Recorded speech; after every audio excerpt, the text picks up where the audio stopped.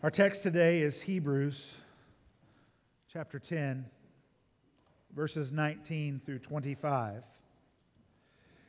Therefore, brothers, since we have confidence to enter the holy place by the blood of Jesus, by the new and living way that He opened for us through the curtain, that is, through His flesh, and since we have a great priest over the house of God, let us draw near with a true heart in full assurance of faith, with our hearts sprinkled clean from an evil conscience and our bodies washed with pure water.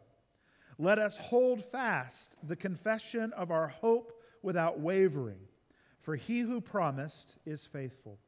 And let us consider how to stir up one another to love and good works, not neglecting to meet together, as is the habit of some, but encouraging one another, and all the more as you see the day drawing near. This is the word of the Lord. Thanks be to God.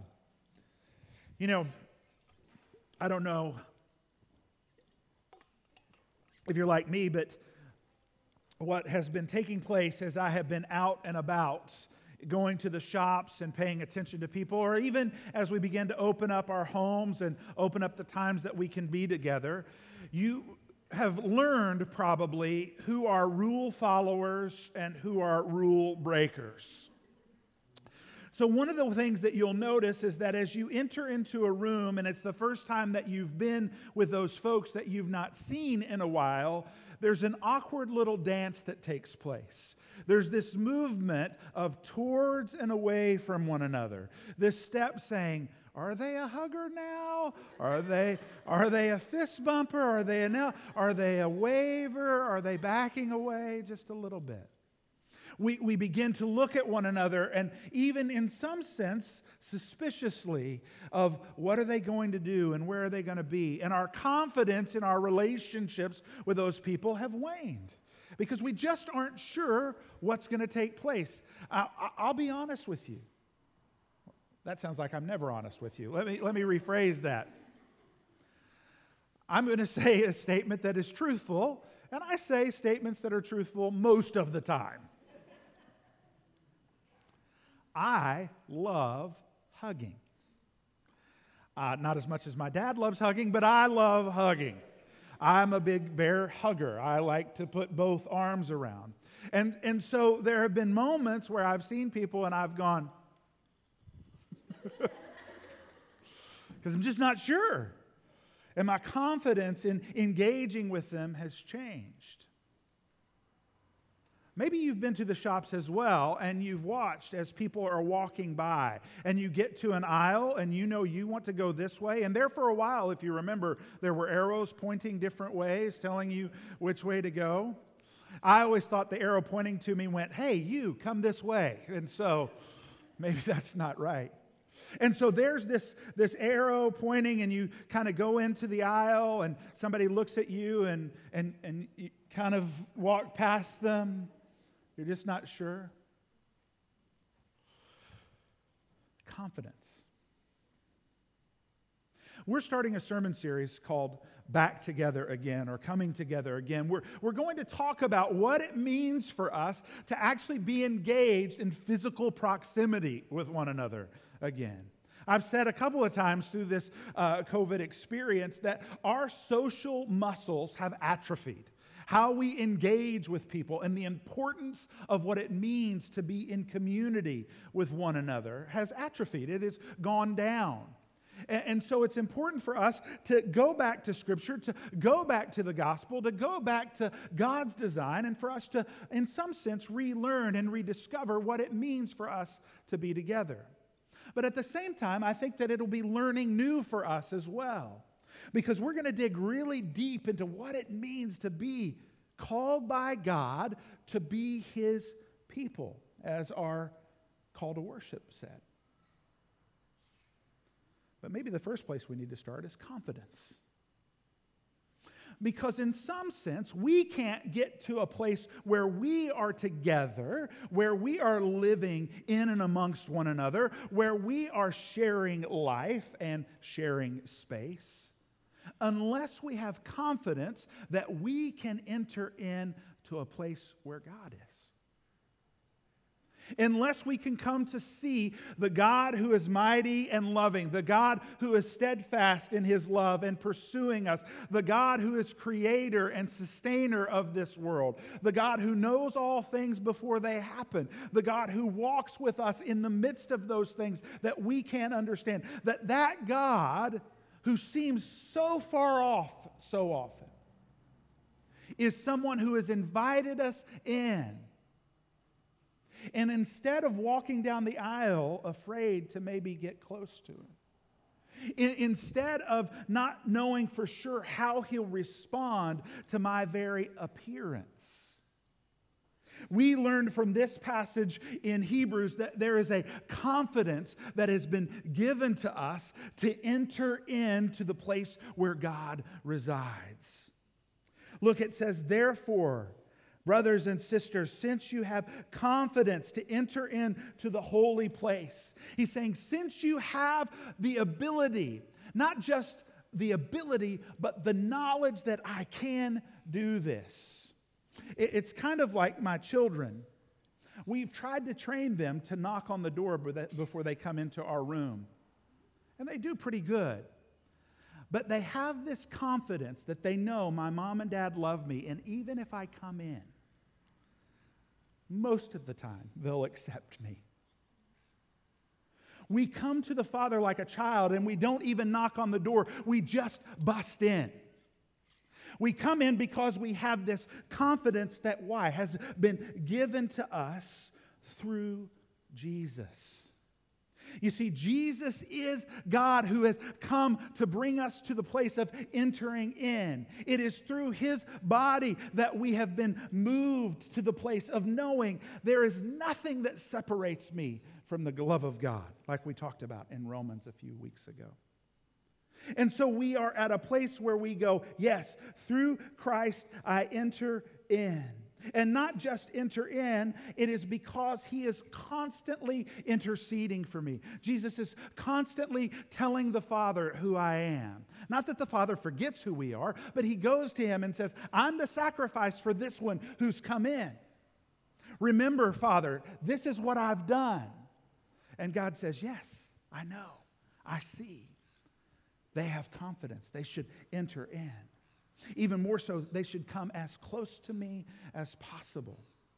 Now, we're fearful of that because we know that he's holy and he's mighty and he's worthy of praise. We're fearful of that because we know our own hearts and that we are quick to deceive ourselves and believe that we're the most important thing in the universe. But he says, no, look, this is what has taken place. I want you to draw near with a true heart in full assurance of your faith, a heart that has been cleaned from any evil consciousness and a body that's been washed, that you're pure inside and out, that you have been made holy inside and out by what God has done. So we have confidence to enter in because of what Jesus has done. And we know that our heart, yes, will turn on itself. But God says, I'm transforming and changing your heart so that you will see me and see others before you see yourself. That we go back to Jesus saying, the greatest commandment is to love the Lord your God with all your heart, soul, mind, and strength. And the second is to love your neighbor as yourself. That God says, that's the kind of heart that I'm building in you. That it's not complete yet. We live in this now and not yet. But remember from last week, we're people of the now. Not yet. We have it now. So we have the ability to walk in this love, this understanding, this purity. And so that's why he says, then we hold fast to the confession of the hope that we have. What is the hope? It's the hope that we can enter in and be in relationship with God. That's why it's so important for us at Fremantle Church that we say over and over and over, ad nauseum, that we are a gathering of people who want to know and make known, experience and express the steadfast love of God and his pursuit to bring us into whole relationship with himself, with ourselves, with all others, and the place that we live. Because that's what God has called us to. And not only that, He has given us confidence to step into it with Him. Let us hold fast to that hope. And why do we have this hope? Because it says this: He who promised is faithful. You see, our mind and our vision of God as someone who is distant or someone who's out to get us, we have to allow Holy Spirit to transform that, to know that God is actually the faithful one who continues to draw us to Himself. He's the faithful one who continues to pursue us in His steadfast love. He's the faithful one who says, I have done it, I will do it again, I have you, because you are my child, and I love you. The good thing is He doesn't have it be just you and He. He says then, with that confidence, with His faithfulness, then, because you are able to enter in where God is, you now consider, ponder, develop, think through how you should stir one another on to love and good deeds. Not only that, don't forsake gathering together as some are neglecting. The beautiful thing about the internet and the age that we live in is that we've been able to gather together. We've still been able to see one another. We've been able to communicate through other social media. We've been able to be near one another. But how much better for us to be together today? In this place, this tangible place, even though we still might not be able to hug and touch. We're together. And by entering in, we are called what? We are called to encourage one another. To move each other on. There's a couple of things I want to point out about that. First of all, to be moved towards love and to be moved towards encouraging one another to good deeds means this, first off. We all cannot be alike in our gathering. We all can't be alike in our gathering. We need people that are different than us. That look different, that act different, that believe different, that think different, that sing different, that smell different. We need folks that are different than us because that teaches us how much deeper our love can be through the love of Christ.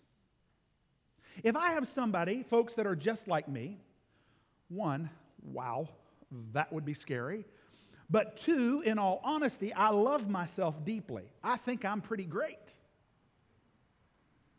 And if I just gather around people who think and act and sound like me, I become an echo chamber. It becomes just an echo chamber where all these things are saying, yes, you're right, you're right, you're right, you're right, you're right, you're right, you're right. And I forget that, no, it's not by listening to others agreeing with me that makes me right. It's the fact that Christ died on the cross that makes me righteous. Which is so much better than being right. Right? So we have to have difference. We have to have people that are different than us together. And I would dare say we do a decent job at that.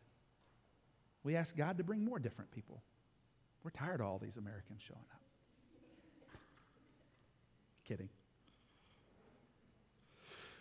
The second thing that it means for us is that we have to be outward looking. We have to be looking for the things that God has called us to do. Now, God calls us to do some things here, but He also calls us to do things outside of this building. We've learned that well, that we need to be engaged in our community, engaged with our neighbors, engaged at our schools. We need to be looking for the good things that are happening, and we need to encourage one another in those good things. You see, we believe that God, before the foundation of the world, knew exactly who you were in your particularness. And then He called you in your particularness to do things. At least that's what Ephesians chapter 2 tells us. That God, before the foundation of the world, set out things for you to accomplish, good things for you to do to bring glory to Him. And we will think, well, those good things need to be about me. That's why we need each other to go, no, there's good things that will bring glory to God that you're equipped to do. Sometimes we think, I'm not equipped to do anything. I'm not that good at anything, and we have a low self-esteem. You need the body to come to you and say, no, you're loved and honored by God, and you've been created to do things for God and His kingdom. Sometimes you're big-headed like me, and you think, well, I can do all things. And somebody needs to come along and say, no, you can't. Stop. Because if you do all things, you're not doing the good things. Quantity doesn't always equal quality. And so we're called to be different. We're called to be outward looking. And we're called to meet together, to be together. Now, some of you are here today, and I'm not naming names. And maybe your heart is like, whew, I'm glad we're finally back together. This is what I always do on Sunday. It's the thing that I do. And I've missed doing the thing that I do. I'm grateful that this is the thing that you do. But if it is only a thing that you do, it is not this. If it is only the thing that you do because it's the thing that you do, you're missing the glorious gift that God has given us in being His body. You're missing the fact that God has drawn us, this unique mob of misfits and ragamuffins, this group of people who outside of these walls wouldn't probably communicate together, some of us. God has drawn us together in this place so that we will bring glory to Him and do the things that He's called us to do. So if it's just the thing that you do, I'm glad that you do the thing that you do. But I want you to hear Holy Spirit saying to you, it is more than that.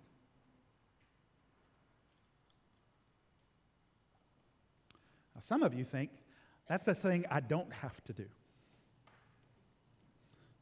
Some of you think that's that thing that I add on if I've got enough time. That if it fits into the schedule of the week, yes, because I like those people and it's good to be with them. If you're doing that, you're missing it. Now, let me be very clear. The Bible's not saying every Sunday you got to be there. That's never in the Bible, okay? Pastor Lee's saying every Sunday you've got to be there. I want you here because I want to see your face. I want you here because I want you to encourage me. I want you here so that we can grow together as a body. I want you here so not because my words are great or the other words that get preached here are great, but so that we can be on the same page together. I want you here and I want you to go, I want to get deeper with these people so that you'll go to a Bible study. I want you here and I want you to say, I want to get deeper with these people so you go eat dinner with them. I want you to be here so you get deeper with these folks and you go camping together. Because here's the deal. Pain is going to come. Life is going to be hard. Things are going to happen that are going to wreck you. And you need people with confidence. Confidence who say,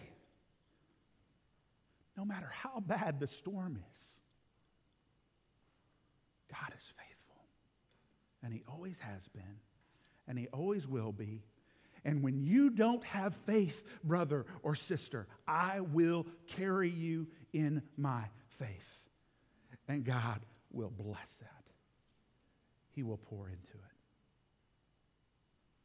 So don't get me wrong. If you're someone who comes because it's the thing you do and you're here every Sunday, God bless you. Please keep coming. Just let God build into that. And if you're someone who says that's just something I add on, let me just encourage you to think that it's not just something you add on, that it's important. That doesn't mean you have to be here every Sunday. Okay? That's not what I'm saying. But if it's just another thing that I can add on to my week, you're missing. Let it be something that you think, how do I work the rest of my week around to have that be important to me?